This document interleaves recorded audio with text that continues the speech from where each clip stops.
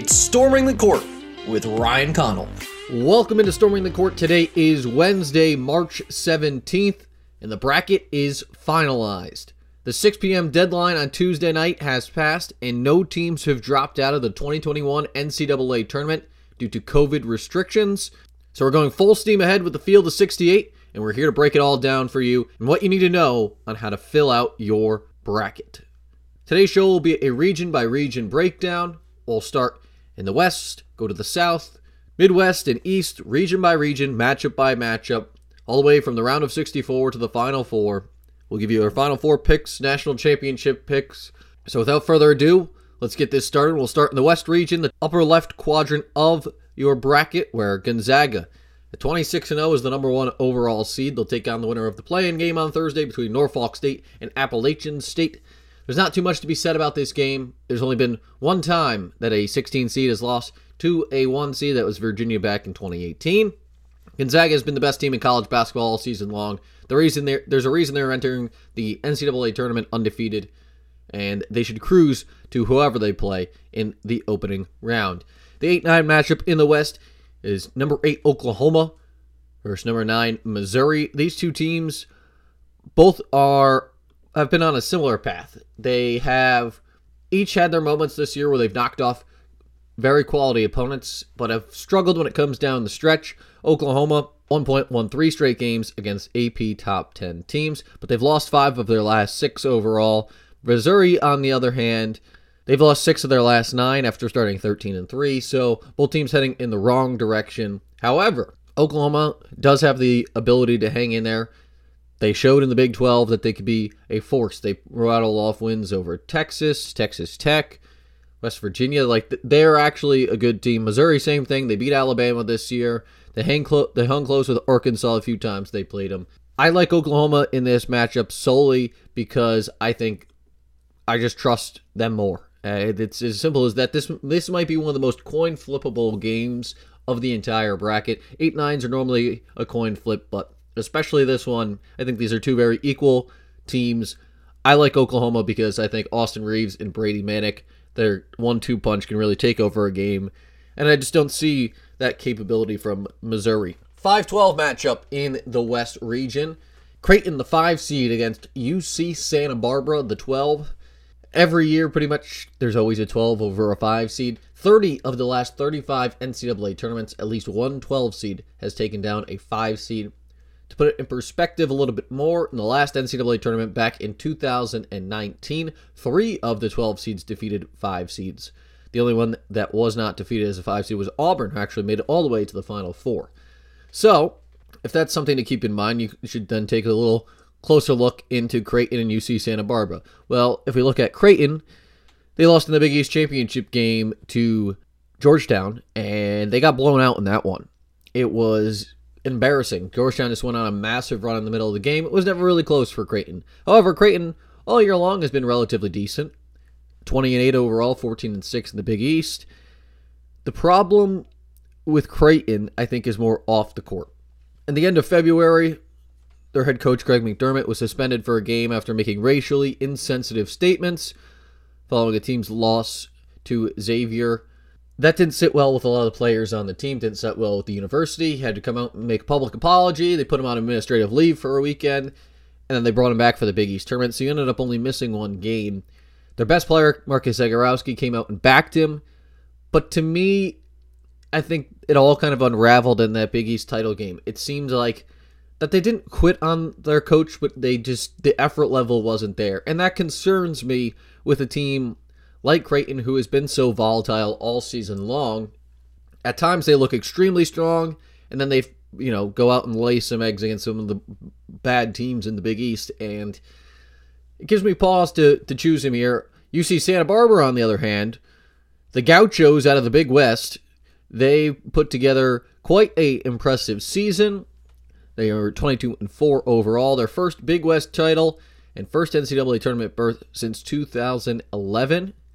They've won 18 of their last 19 games. They don't do one thing particularly well. It's not like they shoot 50% from the floor or 45% from beyond the arc. They don't do that. It's just they do everything really well.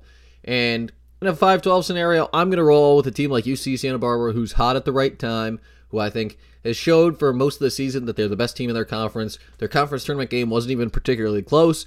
I like them to upset Creighton because I think there's a lot of other issues within Creighton that are just not being brought to the public light. I think there's just a lot going on off the court there. It's hard for me to trust a team like Creighton. I like UC Santa Barbara, the 12 seed, to advance. 4-13 matchup is Virginia versus Ohio. Virginia, they're in an interesting predicament. They aren't traveling to their game. Their game is on Saturday night. They aren't traveling to their game until Friday morning. They're the only team, as it currently stands, that is not in Indianapolis as we speak here on Wednesday morning. They are the defending national champions, but what does Virginia do? They play great defense and then have sporadic bursts of offense and have the tendency to go cold. It's very dangerous, especially in a one-game scenario. Ohio, on the other hand, they have one of the most explosive players in the tournament and a name that you should keep your eye on. Jacob Preston is a beast. He can be an absolute animal and just take over a game because he has the ability to score at will. Ohio, they ran right through the MAC. They are a trendy pick at the moment, but I kind of like Ohio in this scenario. Give me the 13-seeded Bobcats over UVA. We've seen UVA lose games in the opening round of the tournament before. As I mentioned before, the only team ever to lose to a 16 seed as a 1 seed. It's not as bad of a scenario here, but with all their COVID struggles and perhaps not knowing exactly who they're going to be able to put on the floor for that game, limited practice time beforehand, just a lot of other variables. I just can't pick again. I just can't pick UVA right now. There's just a lot of other variables in the equation there. I like Ohio to pull off the upset. Give me the 13-seeded Bobcats. 6-11 matchup. It'll be USC versus the winner of the play-in game between Wichita State and Drake. I would like Drake to win that game over Wichita State in the play-in round. However, that does not factor into who I think wins this game. USC has Evan Mobley, a projected top 3 pick in the NBA draft. They're an experienced team with a 5-star prospect in the middle. I don't think it gets talked about enough. We talk a lot about Cade Cunningham and Oklahoma State and some of the other best freshmen in America. And since Evan Mobley's on the West Coast, it doesn't get as much, prime time TV time on the East Coast. He still gets plenty of nationally televised games playing in the Pac-12, but he won Pac-12 Freshman of the Year, Pac-12 Player of the Year, and Pac-12 Defensive Player of the Year all in one season. That doesn't get talked about enough how hard that is to do. USC has a legit shot to make a deep run here as a 6th seed. I like them over whoever wins the play-in game between Wichita State and Drake. Kansas, the 3 seed against 14 seed Eastern Washington. We talked about COVID issues with Virginia. There was some COVID issues with Kansas as well. Second leading scorer and leading rebounder, Jalen Wilson, will not be making the trip to Indianapolis for their first round game against Eastern Washington. I think Kansas can still beat Eastern Washington if it doesn't have one of its best players, especially if they're supposed to get back starting center. And second leading rebounder, David McCormick, who missed time in the Big 12 tournament and was part of the reason why Kansas was forced to withdraw from the Big 12 tournament. I like the Jayhawks here over Eastern Washington out of the Big Sky. 7-10 matchup. A team very dangerous to the 2 seed Iowa in this region. That would be the 7 seed Oregon Ducks. Oregon, as they do every year, kind of starting to play well at the right time. They got upset in the Pac-12 tournament, but that's one game. It's not like their sample size of what they've been able to do over here has been pretty solid. 20-6 overall, 14-4 in the Pac-12. They were the 1 seed in the Pac-12 tournament. They've won 11 of their last 13 games. Led the Pac-12 and made threes per game and in three-point percentage, 38%. They're 14-1 this season when they make at least 8 threes. When they make less than 8 threes, they're 6-5. VCU, known for their defense, going to be a tough matchup in that regard. I just don't think VCU has the offensive capability to keep up with a team like Oregon, and especially, as I mentioned, if they make 8 threes, they have quite the record this season when making 8 threes, 14-1 on the season. Definitely something to be a telling stat in this one. Give me Oregon, the 7 over the 10. Last matchup in the first round comes with the number 2 seed Iowa Hawkeyes against the 15 seed Grand Canyon Antelopes. Antelopes making their first ever appearance to the Big Dance thanks to Bryce Drew. Bryce Drew is their coach, former star at Valparaiso back in the 90s, famous for hitting a buzzer beater in the NCAA tournament. Also the brother to Baylor head coach Scott Drew. Grand Canyon out of the WAC, 17-6 overall, 9-3 in the WAC. The last time a WAC team won an NCAA tournament game was 2007, when that was Nevada. Iowa, We know what they are. They have the National Player of the Year in Luka Garza. They have a cast of seniors around them and shooters, which make for one of the better teams at the Big Ten all season long. Iowa has been a worthy top 10 team this entire season. I think they're able to close the door here. I don't think this is much of a game for Grand Canyon, but Iowa advances to the second round. So we'll start back up at the top. We have Gonzaga versus Oklahoma in the round of 32. Give me the Zags all day, every day. Oklahoma, as I mentioned, far too inconsistent. I don't think they have the defensive prowess to slow down the likes of Jalen Suggs, Corey Kispert, Drew Timme, Andrew Nembhard, Joel Ayayi. Gonzaga just has a bunch of dudes coming at you from all different angles. Give me the Zags into the Sweet 16. Next matchup in the round of 32 is the 12 seed UC Santa Barbara against 13 seed Ohio. I like UC Santa Barbara over Ohio in this spot. I'm going to ride the Gauchos. I think they're my team to make it to the Sweet 16 because there's always a double-digit seed that finds its way through. At least one double-digit seed has reached the Sweet 16 in every year since 2008. So I'm going to put the Gauchos through. It doesn't matter who I put through. They're both double-digit seeds, but I like the Gauchos head-to-head against the Bobcats. Give me UC Santa Barbara in the Sweet 16. Moving further down the bracket, number 6 seed USC versus number 3 seed Kansas. I think if Kansas can get by their opening game without Jalen Wilson, this will be their toughest match without him. USC, I said, Evan Mobley. They have Taj Edey, who can make shots from the perimeter. But the problem with USC is, as much as Mobley dictates things and Edey's a good complementary player, after you get past their first two guys, the depth for USC is where it starts to drop off. Kansas, although some of the guys are not household names coming off the bench for them, they just seem to always put out a good product, and they play well, and they play good under Bill Self's system. I like Kansas over USC, so Kansas advances to the Sweet 16. Then this was the toughest matchup for me in the round of 32 in the West region. 7th seed Oregon against 2 seed Iowa. Oregon is a team that lives and dies by the three. As I mentioned before, they have just one loss when they make over 8 threes per game. Iowa, kind of the same thing. They can be a fantastic shooting team that puts up 90 points on you, or there's games where they just cannot score, and you wonder if they can have the defense to stop you, because their defense is one of their biggest question marks.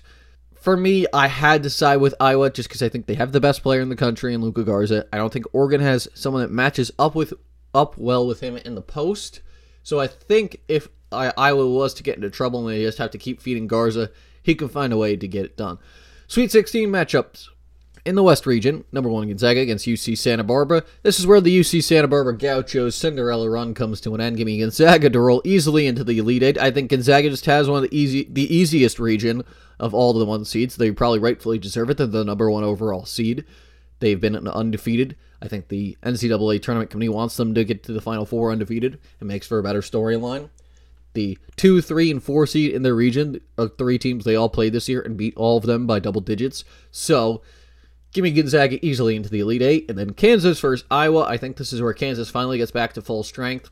I don't trust Iowa enough. There is just something missing on the defensive end, which was better towards the end of the regular season, but still causes me great concern when playing a team so characteristically and defensively sound like Kansas. Give me Kansas to advance against Gonzaga. So we have Gonzaga versus Kansas in the Elite Eight with a trip to the Final Four on the line. These two teams met back on Thanksgiving Day, where Gonzaga beat Kansas by 11 points. I like Gonzaga again to get past the Jayhawks. Give me the Zags into the Final Four out of the West region. So that's the West region. I think that one's pretty self-explanatory. Most people are going to pick Gonzaga. They entered the NCAA tournament undefeated for a reason. As of it stands right now, 67% of people have them going to the Final. That's from ESPN.com. So nearly 2/3 of people are saying Gonzaga easily into the Final Four. We'll move over to the upper right-hand quadrant of the bracket, where Baylor is the number 1 seed and the number 2 overall seed in the field. Scott Drew's Baylor Bears will take on the 16 Hartford Hawks in the opening round of the tournament. 1 through 4 in this region. Baylor the 1, Ohio State the 2, Arkansas the 3, Purdue the 4. So Baylor versus Hartford in the first round. Hartford advancing to their first ever NCAA tournament appearance, winning the American East. Awesome story for John Gallagher and the Hartford Hawks, but you meet a 1 seed in the first round. Sorry, it just doesn't happen. Baylor on to the round of 32. 8-9 game. North Carolina, the 8 seed, against 9 seed Wisconsin. So North Carolina, their strengths are their big men. They have 4 guys they rotate in that are awesome. Garrison Brooks, Armando Bacot, Day'Ron Sharpe, and then the emergence of Walker Kessler here at the end of the regular season and into the ACC tournament has proven to be their 4th and really powerful big man that North Carolina has in the interior. Their backcourt, though, of RJ Davis and Caleb Love, a lot younger, very inexperienced. Against a team in Wisconsin who is one of the oldest teams in the entire country. They start primarily all seniors, a couple of redshirt seniors, guys that have come off the bench, also are 3- and 4-year players. They have some old dudes, and when I mean old dudes, they have guys that are like 26 on their team. Wisconsin is almost too old, but I think in a one-game scenario, I think I like Wisconsin. I don't really know why, if that makes sense. I just can't really get behind North Carolina too much. So I'm going to ride with the experience. I'm going to take a team like Wisconsin who's just underperformed all season long. I think if there's a time that they get, a win when no one's expecting it, I think it's in this scenario against a team like North Carolina. 5-12 matchup, probably one of the popular 5-12 upsets. The 5 seed Villanova against the 12 seed Winthrop Eagles. Winthrop has lost once all season long. Villanova lost its second leading scorer and heart and soul of its team, Colin Gillespie, a couple weeks back to a torn MCL. Their third leading scorer, Justin Moore, injured his ankle in their last game of the regular season. He should be back for the NCAA tournament. A lot of people are doubting Villanova because they finished the season really poor. And that is to be, I think there is some, justice to that. Like, they have looked bad at the end of the year. I'll just put it lightly. Since Colin Gillespie got hurt, they've lost every game they've played. They started the year 15-3. They had a long COVID pause. They finally came back. Gillespie was starting to play well. And then they fell off. Gillespie got hurt, and things have been rocky since. However, I think this is becoming a trendy pick. Winthrop, 23-1 on the season. They won the Big South, cruised easily, but they haven't played a major conference team all season long. They've won 7 straight games since their only loss of the season, which came to UNC Asheville. For those of you that don't know, UNC Asheville is one of the worst teams in the Big South. So although Winthrop lost once all season, they lost to one of the worst teams in their entire conference, which isn't even a good conference. They play with one of the fastest tempos in college basketball. Villanova wants to play slow. So that's where the disparity comes in here. The only two teams that play faster than Winthrop are Gonzaga and Alabama. Winthrop third on that list. That's where I think it gets interesting. Because if you look at a team, if you're going to pick an upset, you want a team that's the underdog to do something well that the favorite team doesn't. At least that's the way that I look at it. So if Villanova plays slow and they don't like to play fast, playing the opposite style, like Winthrop does, playing up-tempo, would lead itself to be an upset maybe worth considering solely because they do something well that the team that's expected to win struggles with. However, I think Villanova and Jay Wright has done phenomenal. He's done a phenomenal job in the last couple of years, obviously maintaining such a national power, winning 2 national championships in 3 years. Sure, they're not that same team. Sure, they don't have Gillespie actually playing games, but I think his senior leadership from the bench is also really key. And having Justin Moore come back now, almost fully healed from that ankle injury he suffered at the end of the regular season, I think a lot of people are starting to doubt Villanova, and I'm not going to be one of them. 4 verse 13 here in the South region. We have Purdue against North Texas, the Mean Green of the Conference USA. We're winning the Conference USA championship game for most of the entire game. They only ended up scoring like 10 points in the second half. They really struggled in the entire second half, but they did hold on and win in overtime. It's their first NCAA tournament berth since 2010. They're 0-3 all-time in the NCAA tournament. There's not much home advantage for the entire NCAA tournament being held in Indianapolis, but if there's one team that benefits from limited fans playing in their backyard, it's Purdue. Purdue is right in the surrounding Indianapolis area. Their home arena, Mackey Arena, will be one of the venues used here in the first couple rounds of the tournament. Obviously, they won't get to play games there, but just being able to be in a place close to home, they didn't really have to travel. I like Purdue. 6-11 matchup in the South region. Number 6 Texas Tech against number 11 Utah State. Utah State and Neemias Queta, one of the most fascinating players in all of college hoops. He's nearly a triple-double machine. This is a 6'10 forward with a lot of length. Just does everything well. He could score 20 points a game, grab 15 boards, throw in 8 blocks, and you're like, wow. All right, this is legit. Texas Tech, on the other hand, they have some weapons. Mac McClung, the transfer from Georgetown, Terrence Shannon Jr., Kevin McCullough, Kyler Edwards, Marcus Santos Silva, Micah Peavy. Texas Tech just has a bunch of players, and Chris Beard is, you talk about coaches who maybe don't get the respect that they deserve. Texas Tech should have won the national championship 2 years ago. I think that's what people forget. Like, Virginia had to come back and win that game. Texas Tech nearly put them away. And Texas Tech is not and has not been a basketball school, and it's slowly turning into it. Give me Texas Tech over Utah State. 3-14 matchup. Fascinating 3-14 matchup in the South region. Number 3, Arkansas against number 14, Colgate. Two of the fastest teams in the country. So we talked about how Winthrop plays our third fastest pace in the country. 4th and 5th on that list are Arkansas and Colgate, and they play each other in the first round. This is going to be a game that just get up and down the floor. Probably the first one in 90 wins. Colgate hasn't played that many games this year. They've had a lot of games canceled due to COVID problems, but I still like Arkansas. As I said, if you're going to pick a team for an upset, you want to have them do something that the favored team struggles to do well. Well, the thing that Colgate does really well is the same thing that Arkansas does really well. That's getting up and down the court and score a lot. So I'll take the Power Conference team, who's the 3 seed, who should win this game, to advance in the 3-14 matchup. Give me Arkansas. 7-10 matchup. The rivalry of Kerry Blackshear started his career at Virginia Tech. Played 3 years there, transferred last year to play at Florida, and that's our 7-10 matchup. 7 seed Florida, 10 seed Virginia Tech. Virginia Tech slightly underseeded as a 10 seed. Virginia Tech for most of the season was second in the ACC. Then they had some COVID problems where they were shut down. Didn't play that many games down the stretch. Keve Aluma, their leading scorer, averages nearly 16 points per game, 8 rebounds, one of 3 ACC players this season to average over 15 points and 8 boards per game. The only other Moses Wright from Georgia Tech and Justin Champagnie of Pittsburgh. Moses Wright won ACC Player of the Year. Justin Champagnie was also first team All-ACC. Mike Young was ACC Coach of the Year, the coach of the Hokies. He was the coach back at Wofford a few years back, and has kind of taken the success that he had at Wofford out of the SoCon, brought it to Virginia Tech. In their last 6 games, they went 3-3 after having weeks off due to COVID problems. I think people are kind of discounting how good Virginia Tech was earlier in the year. They beat Virginia head-to-head.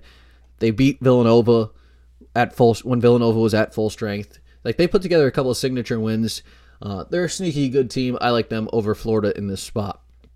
2-15 matchup, Ohio State, the 2 seed against the 15 seed Oral Roberts.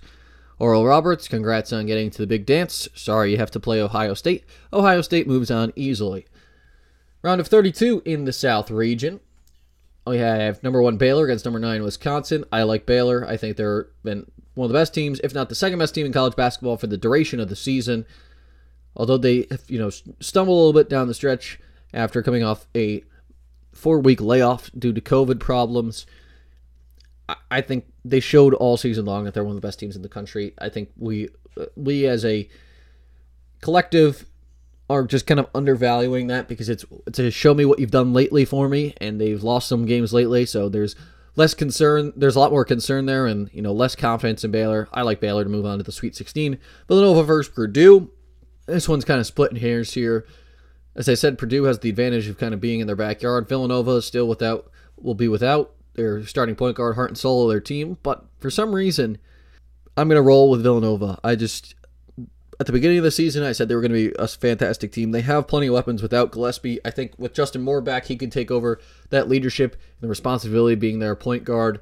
That's key for them. They have a full week to finally practice. Now everyone's starting to get healthy. This is where I think I get a little discount on Villanova. 6-3 matchup. Texas Tech against Arkansas. Arkansas, as I said, plays really fast. Texas Tech can muck it up with anyone. Texas Tech has a lot more losses on their resume than people like. They have a bad record if you look at it for a 6 seed. but all their losses came to so good teams in the Big 12. Think about the teams that they played. The likes of Kansas, Texas, Baylor, West Virginia, Oklahoma State. Those are the teams that they would lose to. They didn't lose to the bad teams. They lost to those teams. Texas Tech, I think, can finish the deal against a team like Arkansas because with Arkansas, if they're not making shots, they play so fast, they're going to give Texas Tech a significant amount of possessions. Texas Tech can slow it down. They can play defense to match up against Arkansas. I like Texas Tech, and I trust Chris Beard. So give me Texas Tech into the Sweet 16. Ohio State versus Virginia Tech. I don't think this one's much of a game. I like Ohio State. I think they have been one of the best 2 seeds and will be one of the best 2 seeds in this entire tournament. We saw what they could do in the Big Ten championship game against Illinois. They took them to overtime. They came back after trailing in that game by double digits time and time again. Ohio State with E.J. Liddell, Dwayne Washington Jr., C.J. Walker, awesome team. Chris Holtmann does a phenomenal job.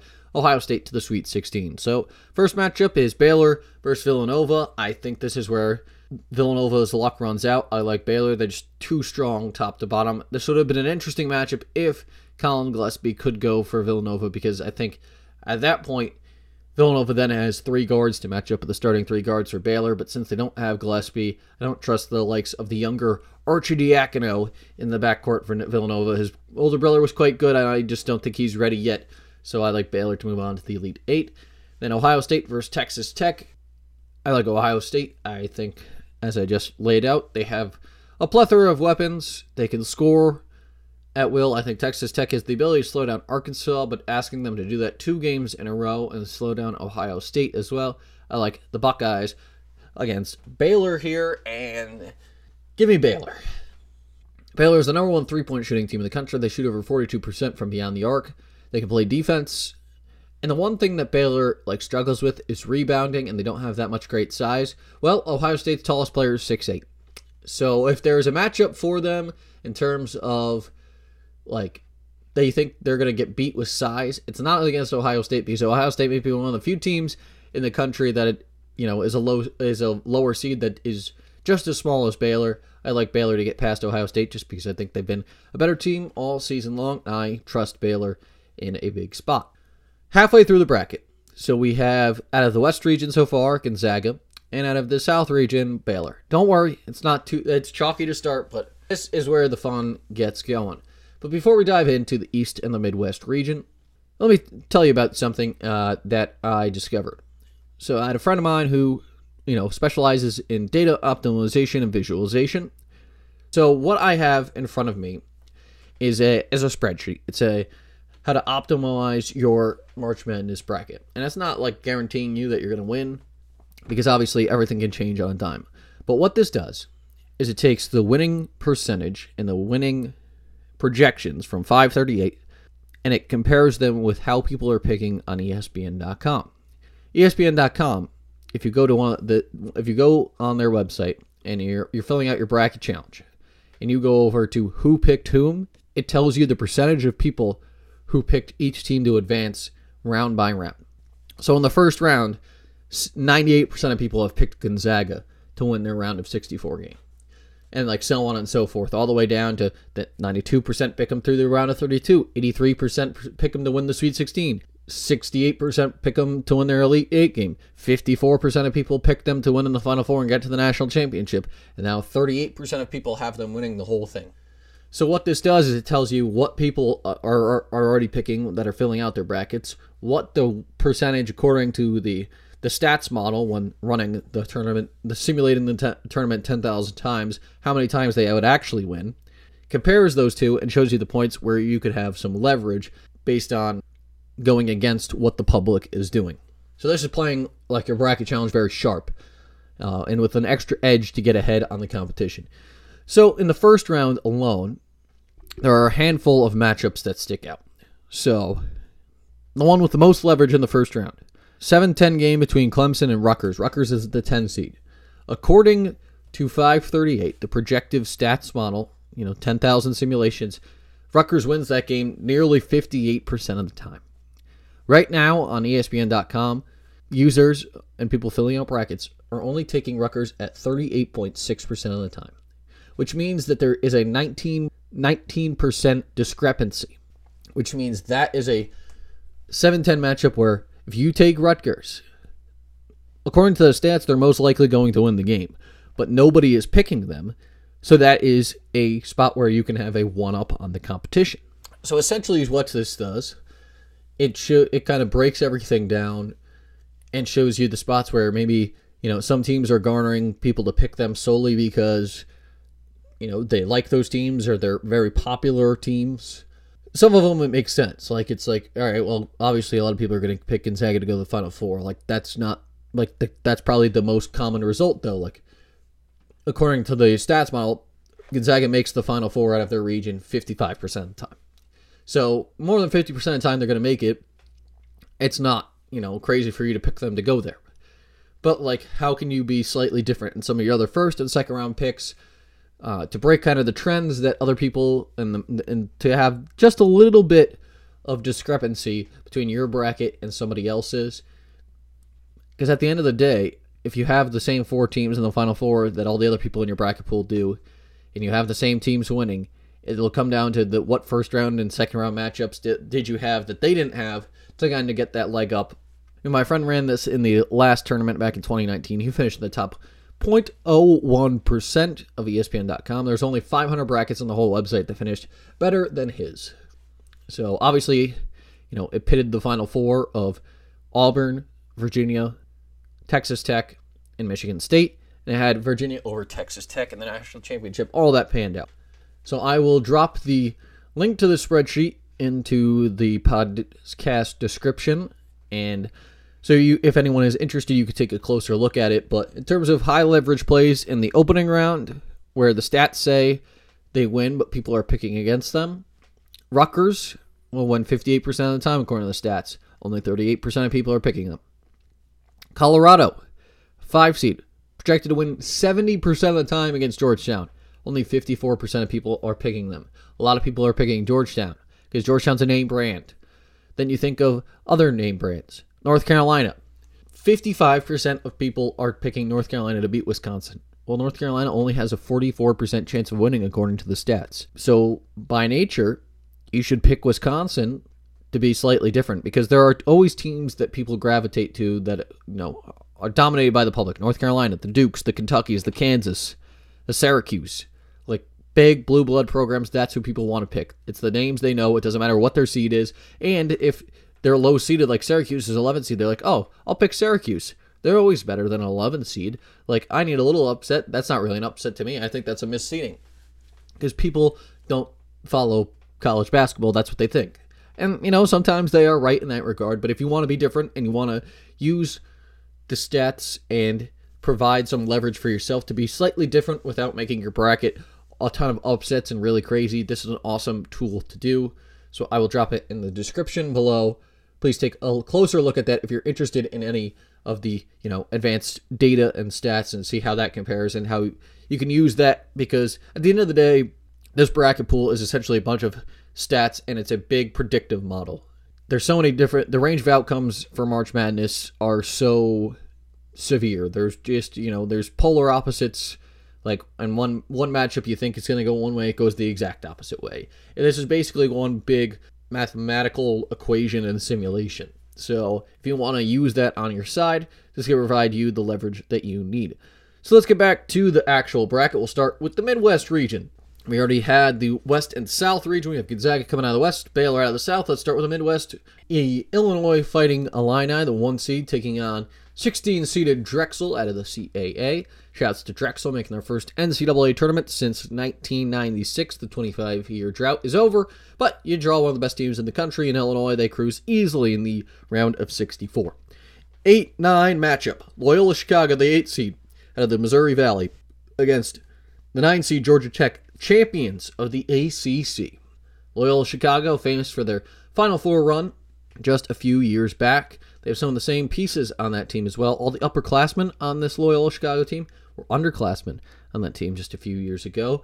Sister Jean, the famous, old nun from Loyola Chicago, was 98 in the last NCAA tournament. She's 101 now, and she got the clearance from the NCAA to attend Loyola Chicago's game on Friday. So Sister Jean will be in the building for Loyola Chicago and the Ramblers against Georgia Tech That's what scares me. They got the Lord on their side now, so that's definitely something to consider if you value that at all. However, Georgia Tech is a extremely scrappy team.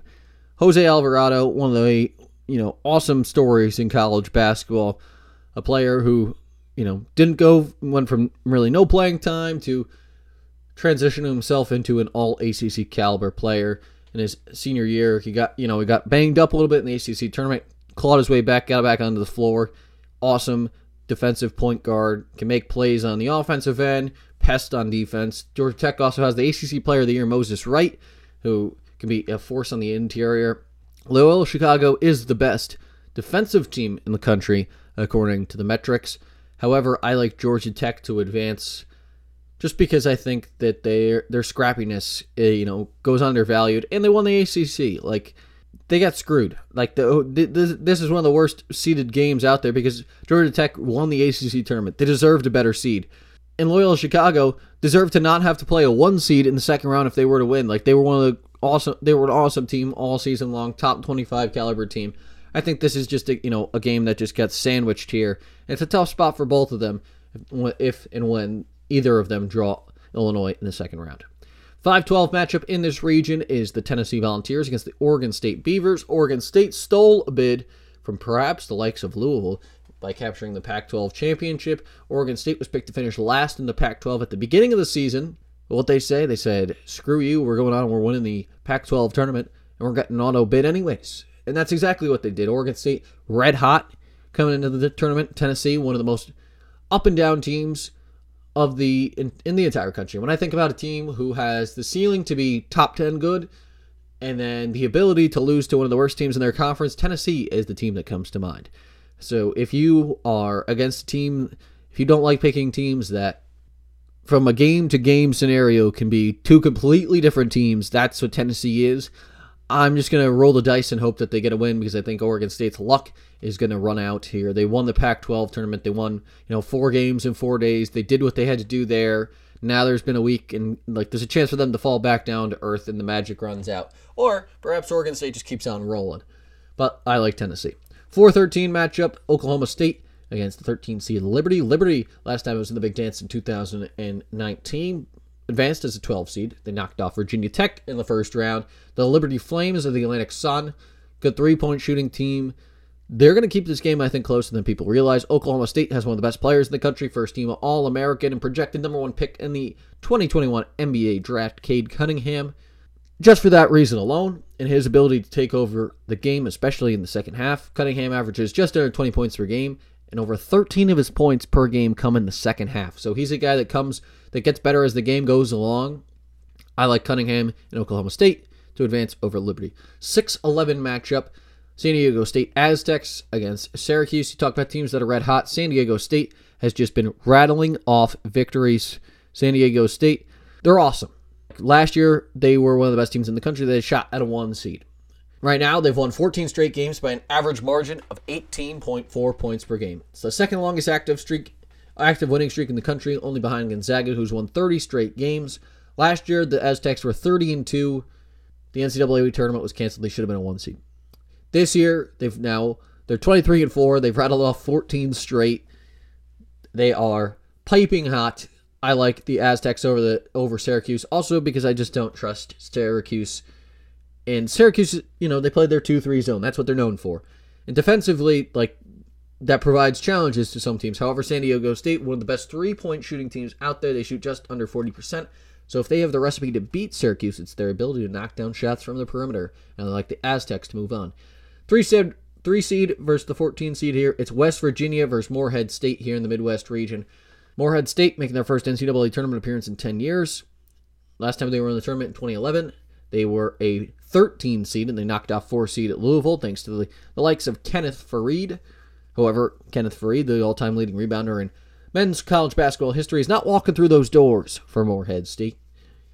So I like West Virginia to roll in that one. 7-10 matchup. I talked about a little bit about this according, to the, optimal bracket, optimizer.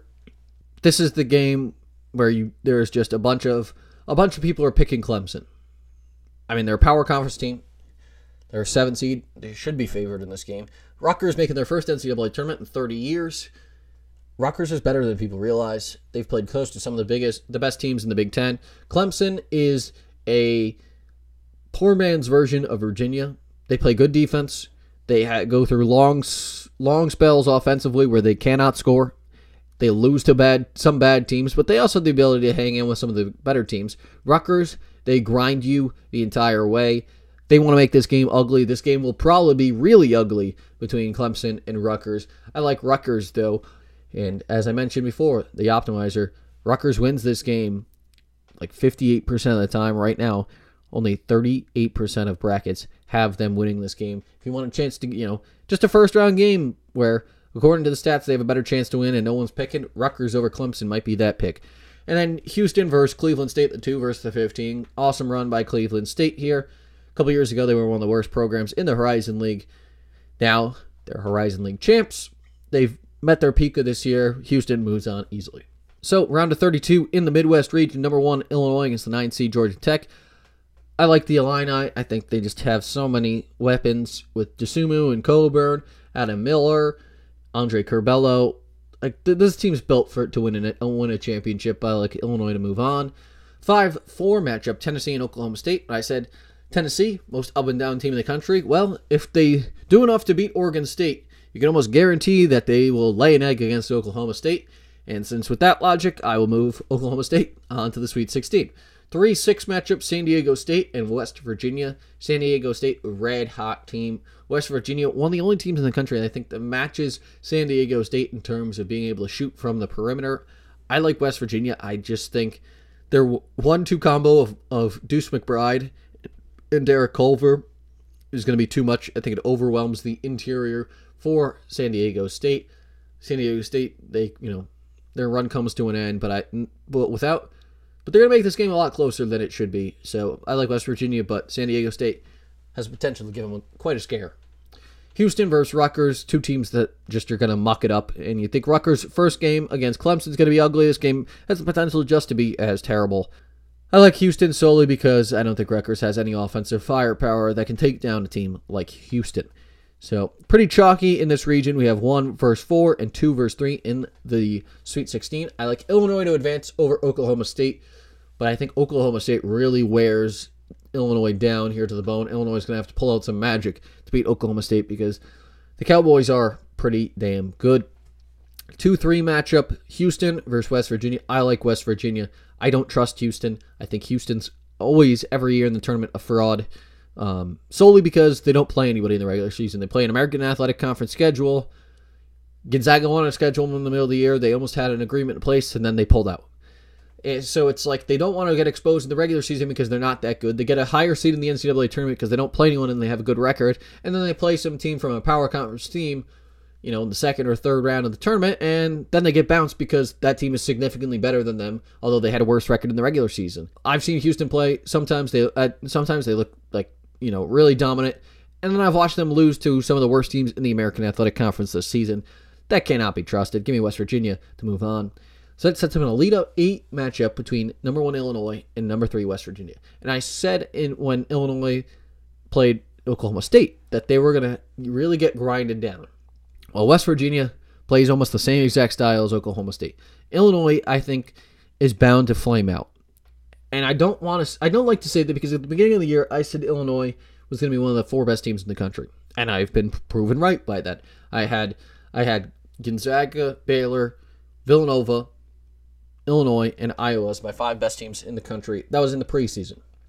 Obviously, Villanova was on that track until some injuries down the stretch, which derailed them to the 5 seed line. But now that Illinois is actually a 1 seed, and they've figured everything out where they have just been rattling off win after win after win. They've won 14 of their last 15. They have 6 wins against AP top 10 teams this season, timed for the most by any Big Ten team in the history of the league. They have 12 quad 1 wins, which are the most quad 1 wins of any team in Division 1. Like, they have the resume to be a 1 seed. They are worthy of a 1 seed.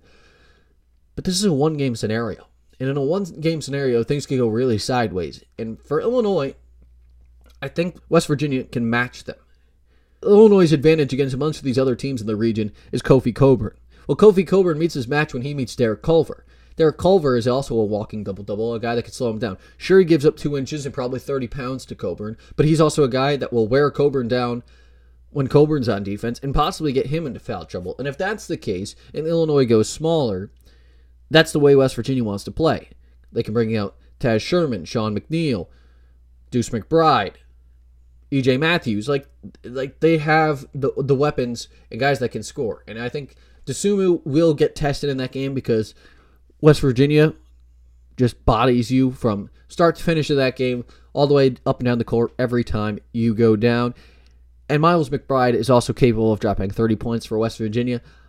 I got to go against the chalk here. Although I liked Illinois a ton all season long, give me West Virginia to the Final Four. That's the 3-seeded Mountaineers and Bob Huggins making their first trip to the Final Four since 2009. So we head to the East region, the last region. Michigan is your number 1 overall seed. Alabama the 2, Texas the 3, Florida State the 4 seed. Michigan, they draw the winner of Mount St. Mary's, Texas Southern. Sure, I'll take Texas Southern to win that game, but it doesn't matter because Michigan will roll to the round of 32. 8-9 matchup. We talked about 8-9 matchups. Every year these are a toss-up. So a little history on 8-9s for you. The 8-9 matchup, all time, since the field expanded in 1985 to 64 teams, was dead even going into the last NCAA tournament. So it was 68-68 heading into the 2019 tournament. However, in 2019, all 4 9 seeds beat 8 seeds. So 9 seeds are now 72-68 all-time versus 8 seeds. It's the only underseeded team that has won more games against the lower seed, if that makes sense. So of the teams that weren't expected to win in the first round, so any team that's a double-digit seed or a 9 seeds are the only teams that have winning records against their opponents. This game, like we talked about how Oklahoma, Missouri is pretty much a coin flip. Wisconsin, North Carolina, definitely a close one. Georgia Tech, Loyola, Chicago, that's a bloodbath in the first round. LSU, St. Bonaventure's is the same exact way. I think the Bonnies showed that they can play defense to an elite level in the A-10.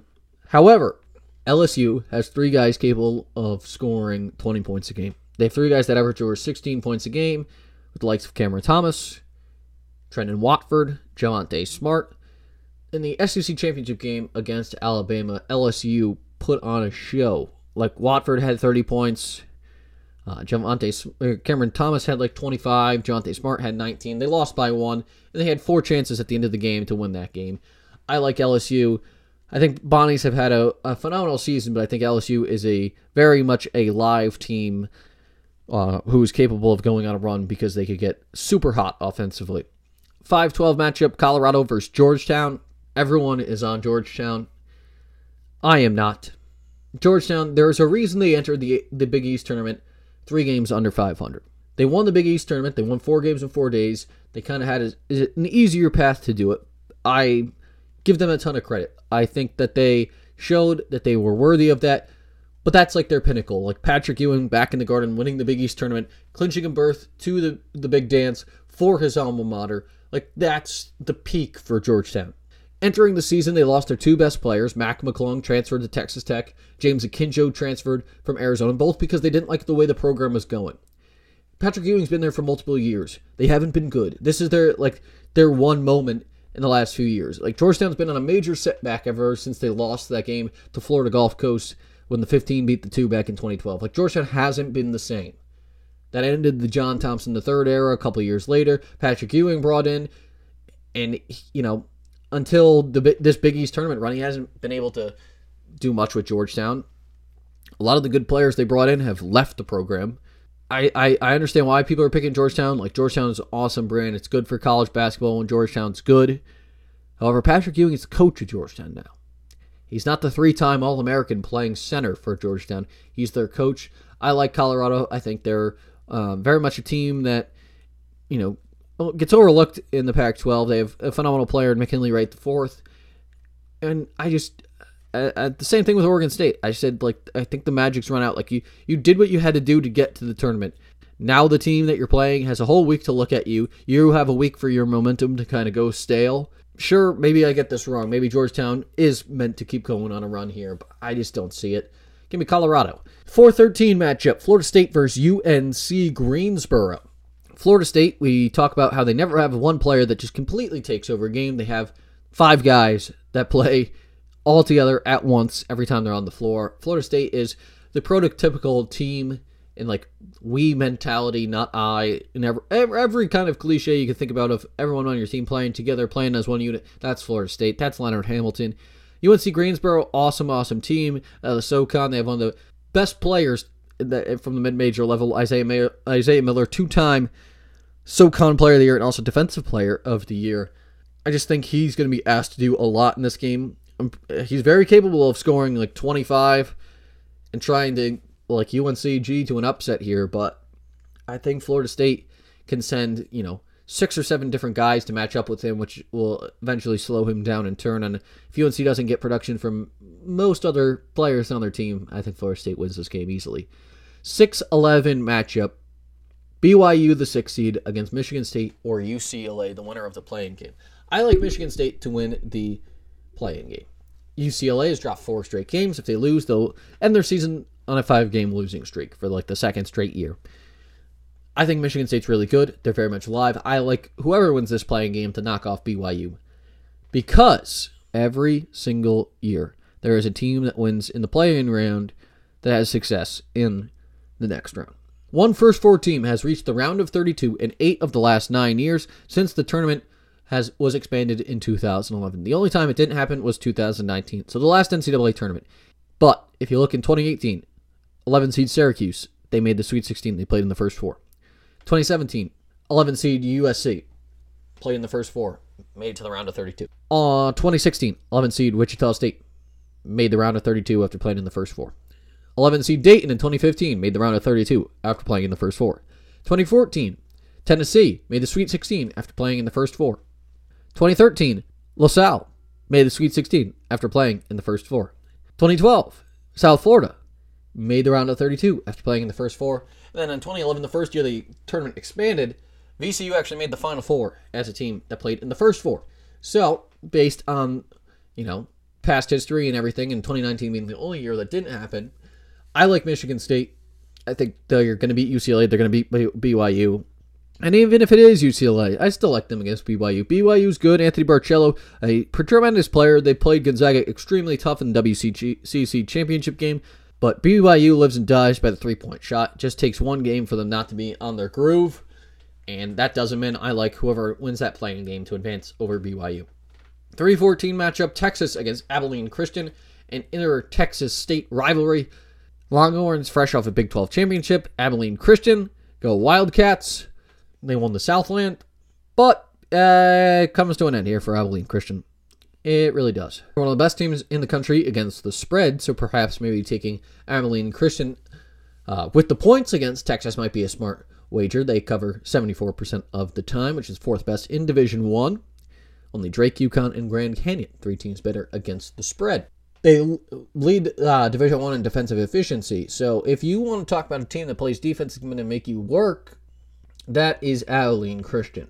However, Texas is quite strong. I like Texas. 7-10 matchup, UConn versus Maryland. UConn 11-3 with James Bouknight, 4-4 without James Bouknight. James Bouknight will be back for the NCAA tournament. UConn's leading scorer averages just under 20 points per game. Huskies, one of the top defensive teams in the country, one of the best defensive teams in the Big East all season long. They've neutralized some of the best players in that conference when they've played them. Maryland, a team that is predicated on shooting but doesn't do anything really particularly that well. I think UConn can win this game pretty handily. 2-15 matchup, last matchup here in the East region in the opening round. It's 2-seed Alabama against 15-seed Rick Pitino and the Iona Gales. Rick Pitino, thanks for making the NCAA tournament. Thanks for bringing Iona to their 5th straight NCAA tournament. But your run is over. Alabama wins that easily. Round of 32 in the East region. Number 1, Michigan against number 8, LSU. Michigan is without one of its best players, 2nd leading scorer, heart and soul of their team, 4-year starter, best defensive player, Isaiah Livers, out indefinitely with a stress reaction to his foot. Not a stress fracture, a stress reaction. So the difference there in the lingo, stress fracture would mean it is fully broken. Stress reaction means the inflammation and everything is quite severe. And so if he continues to play on the stress reaction in his foot, it will most likely cause his foot to break. So he is sidelined and not practicing, not playing, because they want the reaction to see if it goes down at all because once he starts to exercise on it, it will continue to react and possibly fracture. Big loss for Michigan. How big of a loss, you say? Well, Michigan over the last 2 seasons is 33-9 when Isaiah Livers is in the lineup. They've played 13 games without him. They're 6-7 in games he doesn't play. They have 9 losses in 42 games with him. They have 7 losses in 13 games without him. That's all I need to hear. LSU has 3 guys capable of scoring 20 points per game. They're an offensive explosion. Michigan has been a really good team all season long. And I think that they were worthy of a 1 seed, worthy of the recognition they got with Juwan Howard being one of the best coaches in America. They've been an awesome story. However, things are falling apart at the wrong time for Michigan. Injuries. Little scuffle there with Maryland in the Big Ten tournament. A lot of things going not in Michigan's direction. They've lost more games down the stretch here. They don't have one of their best players now. And the fact that they are 6-7 without Isaiah Livers, and they have almost as many losses without him, with him, in a much larger sample size. They've played over 3 times more games with him in the lineup, and they have only 2 more losses. So they've played 3 times less games without him, and have lost nearly the same amount of games with him. Give me LSU 8-1. I think Michigan is the 1 seed that is most volatile, and the 1 seed that is possibly destined for an early exit in this year's NCAA tournament. Almost every year there's a team, especially a 1 seed, that loses in the round of 32 or the Sweet 16 earlier than they probably should. I think Michigan's that team, and I think this East region is the region that is capable of just absolute chaos. I like LSU to advance to the Sweet 16. 5-4 matchup, Colorado versus Florida State. I want to pick McKinley Wright in Colorado to keep going, but Florida State just has too many weapons. Give me the Seminoles and Leonard Hamilton to reach the Sweet 16. 3-11 matchup, Texas versus the winner of Michigan State UCLA. In this case, I think it's Michigan State. I like Texas. I think, as I mentioned, one of these 11 seeds to play a game always pretty much reaches the round of 32. They don't necessarily have to go further than that. I think Texas is fundamentally sound and capable of making quite a run to the Final Four. I like Texas to advance. 7 versus the 2, UConn versus Alabama. Very intriguing round of 32 matchup because for the same reasons why I like LSU over Michigan, I could make the case for how UConn beats Alabama. But I think Alabama style of play is just it's just so unique. UConn is one of the best half-court defensive teams, but they suffered stretches throughout the season where, especially when James Bouknight is off the floor, they struggled to score the basketball. Alabama, one of the second-best defensive team in the country, according to defensive efficiency. They play one of the fastest tempos in college basketball, actually the second fastest tempo, only behind Gonzaga. So they're a great defensive team that plays up pace, and they shoot almost more threes than any other team in the country. Nate Oates has, kind of revolutionized the way that college basketball has been played. This has been kind of the ways teams play in the NBA, where they just jack up a ton of shots and everything, but you're slowly seeing this matriculate into the college game. Alabama is a team capable of knocking down 23s against you, and they just lock you up defensively. I like Alabama to beat UConn, but I think UConn could make this game really interesting, especially if it's a game where James Bouknight gets going. But nonetheless, give me Alabama. So that sets up LSU, the 8 seed, versus Florida State, the 4 seed in the Sweet 16. I said LSU capable of, going deep because they have guys that can just score. Well, Florida State has the bodies to play defense. Florida State can rotate in 9 to 10 or even 11 guys. And so if a few players in their team get in foul trouble, they just keep throwing out people to slow down those LSU scores. Florida State, in their pack mentality, gets them to the Elite 8 in my bracket. Then Texas versus Alabama. I think this game right here decides who goes to the Final Four. I think you can make a very strong case that Texas, winning the Big 12 championship, they've underperformed almost the entire time Shaka Smart has been there. This year, early in the season, they got red hot. They got into the top 5 in the country. Then they went through a period of games where they dropped game after game to fellow ranked teams in the Big 12, and people were starting to write them off again. Then they got hot at the right time with the senior backcourt. A lot of leadership on that team. Jericho Sims has been an absolute X factor for the Longhorns down the stretch. It's been 10 years since Shaka Smart made the Final Four. Perhaps on the 10-year anniversary of making the Final Four, he makes another run with a new team.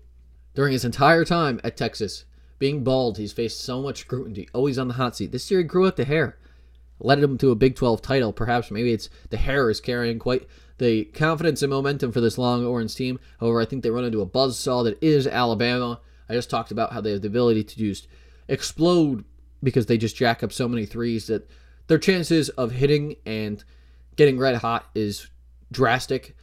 I've been, riding this Alabama train all season long. At the beginning of the year, I did like Texas as a long shot to win the national championship. I still think they are capable of that, but in this scenario, I'm going to roll out Alabama. But I think this is the real game that decides who goes to the Final Four in this bracket. It's a Sweet 16 matchup, but I think it's really an Elite Eight game in disguise here between Texas and Alabama. I like Bama to advance, which means I also like Alabama to knock off Florida State and advance to the Final Four. Alabama looking to join 2006-07 Florida as the only team to win the national championship in both football and men's college basketball in the same season. It's only happened once in their history of both sports. I think they could get past Florida State because Florida State doesn't have the offensive capabilities to hang with them, and Alabama has the ability to slow them down defensively. So, East Region gave you Alabama, and from the Midwest, they gave you West Virginia. So that sets up the Final Four. Final Four.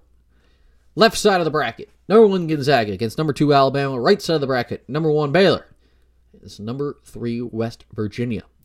I like Gonzaga over Alabama. I think if there's a game Gonzaga loses here, a popular chance for them to lose, and the most realistic spots for them to lose are obviously these last 2 games this season, Final Four or the National Championship. If you look at some of the other teams that have gone undefeated entering the NCAA tournament, and we look at how they did, to this point, 2015 Kentucky is a team that springs to mind. So Kentucky, what they did was they lost in the Final Four. UNLV lost in the Final Four. Wichita State, obviously they got upset early. They were lost in the round of 32. That's an outlier. And then Indiana State, with Larry Bird, when they were undefeated, they lost the national championship game to Michigan State. So those are, right there, 3 examples of teams that have entered the tournament undefeated since the last undefeated team. 3 of the 4 times it's happened, they've lost in the Final Four or the national championship game. I think it's a popular spot for Gonzaga to lose would be the Final Four. I just don't think Alabama's the team capable of doing it because, as I said, Alabama can get really hot. They can shoot the ball at will. They do play great defense, but Gonzaga has like 6 guys that they can rely on to score. So I like Gonzaga to advance to the national championship, but in a game in which they're going to work really damn hard at, I think they could get to the national championship game undefeated. That moves me over to the right side of the bracket. I have number 1 Baylor against number 3 West Virginia. 2 Big 12 teams, head-to-head. Baylor won the Big 12 championship on the road at West Virginia in the regular season. I've been high on Baylor all season long. I think West Virginia is a team capable of knocking off Illinois and really getting to this point, but can they knock off Baylor to go with it? I don't think so. I like Baylor. They're the best 3-point shooting team in the country. They have a bunch of guys that can score. They play a good defense. I just think all season long they've been one of the best teams in college basketball. A lot of people are writing them off because they haven't looked as good in the last couple weeks. It's the same thing with Michigan. However, the thing with Michigan is that they have guys injured and people that that haven't been there all season long. Baylor is finally getting back to full strength. They're finally getting their legs underneath them, getting in good conditioning after having serious COVID problems back in February. They played almost no games in February altogether. I think finally they're starting to get back to the form that they were pre that, because if there was a team to knock off Gonzaga, pre-COVID pause, it was Baylor. They were phenomenal. They were won all of their games by double digits except 2 of them. They were rolling teams, and Gonzaga's done the same thing. Gonzaga's only won 1 game not by double digits all year, and that was against West Virginia. So I think Baylor, is capable of beating West Virginia again, and I think, they're a team that can really give Gonzaga a game, especially if they get back to the form they were pre-COVID pandemic. So that takes us to the national championship game.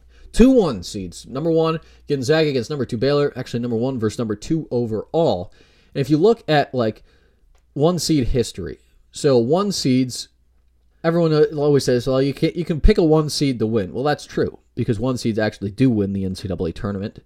At least 1 seed has won the last 3 tournaments, and 8 of the last 10 have been won by 1 seeds. So if you're talking about teams that are going to win the whole thing, 1 seeds are probably a safe bet. One seeds have met in the title game 8 times since seeding began in 1979, most recently when North Carolina defeated Gonzaga in 2017. One seeds obviously won 39-1 all time in the first round, but one seeds also have won 3 straight and 10 of the past 13 national titles.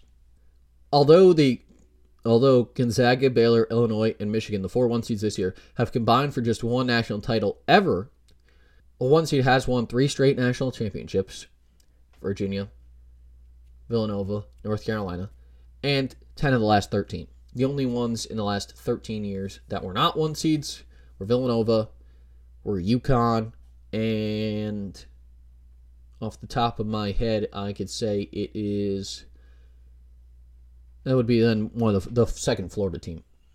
Like, one seeds almost always win. It's just, can 2 get there? That's the question. Well, I don't think, all 4 number 1 seeds are not getting there. That's only happened once since the tournament is expanded to 64 teams in 2008. Have all 4 one seeds gotten there? I think it's safe to say that you could get, 2 one seeds playing for the national title. I think that's really reasonable. I said that's happened 8 times. Last time was 2017. Why not this year? Yeah, why not this year? The last time I happened, Gonzaga was in the national championship. Why not again this year when they're in the national championship?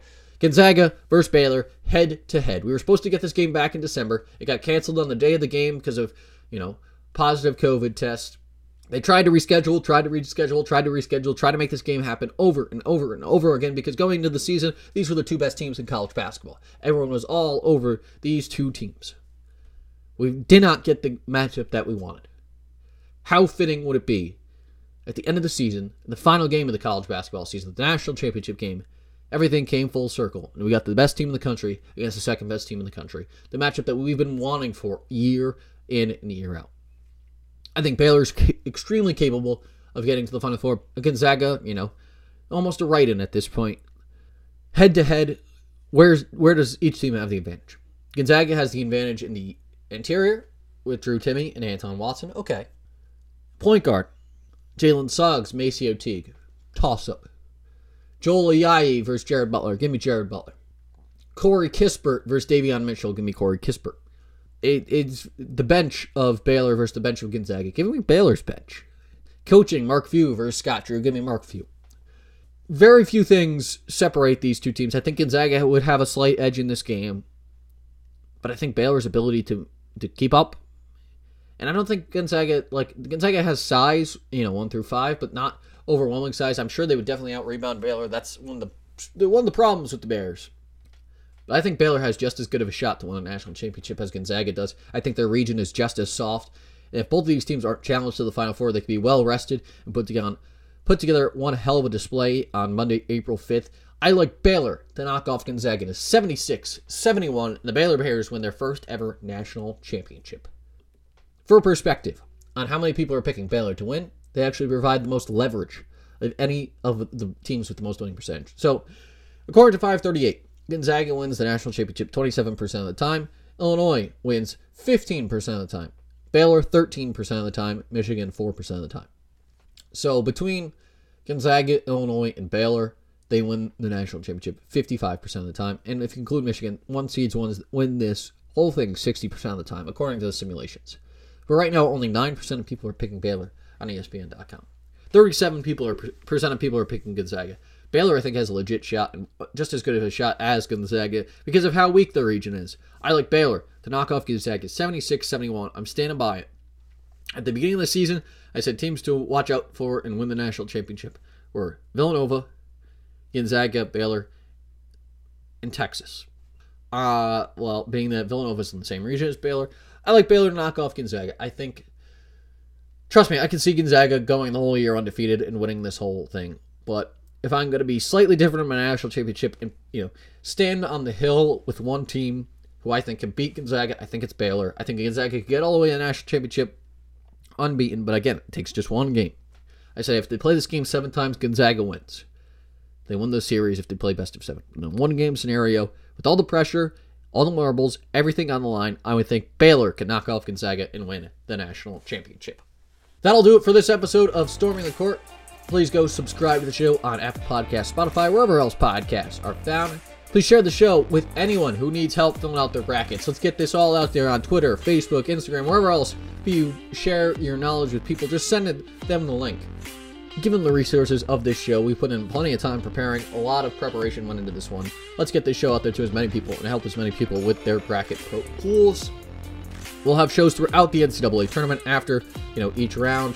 We will have a recap of kind of who advances, some thoughts and everything, and maybe how you could play, and give an update on how our brackets are doing round by round. Until then, you can follow along with the show on Twitter at Ryan_Connell. That's RY_CONNELL. Thanks again for listening. Enjoy March Madness and the start of the NCAA tournament. We deserve it. It's been 2 years in the making to get to this point. We deserve it. Enjoy the games on Friday, Saturday, Sunday, and Monday. And I'll talk to you again next week.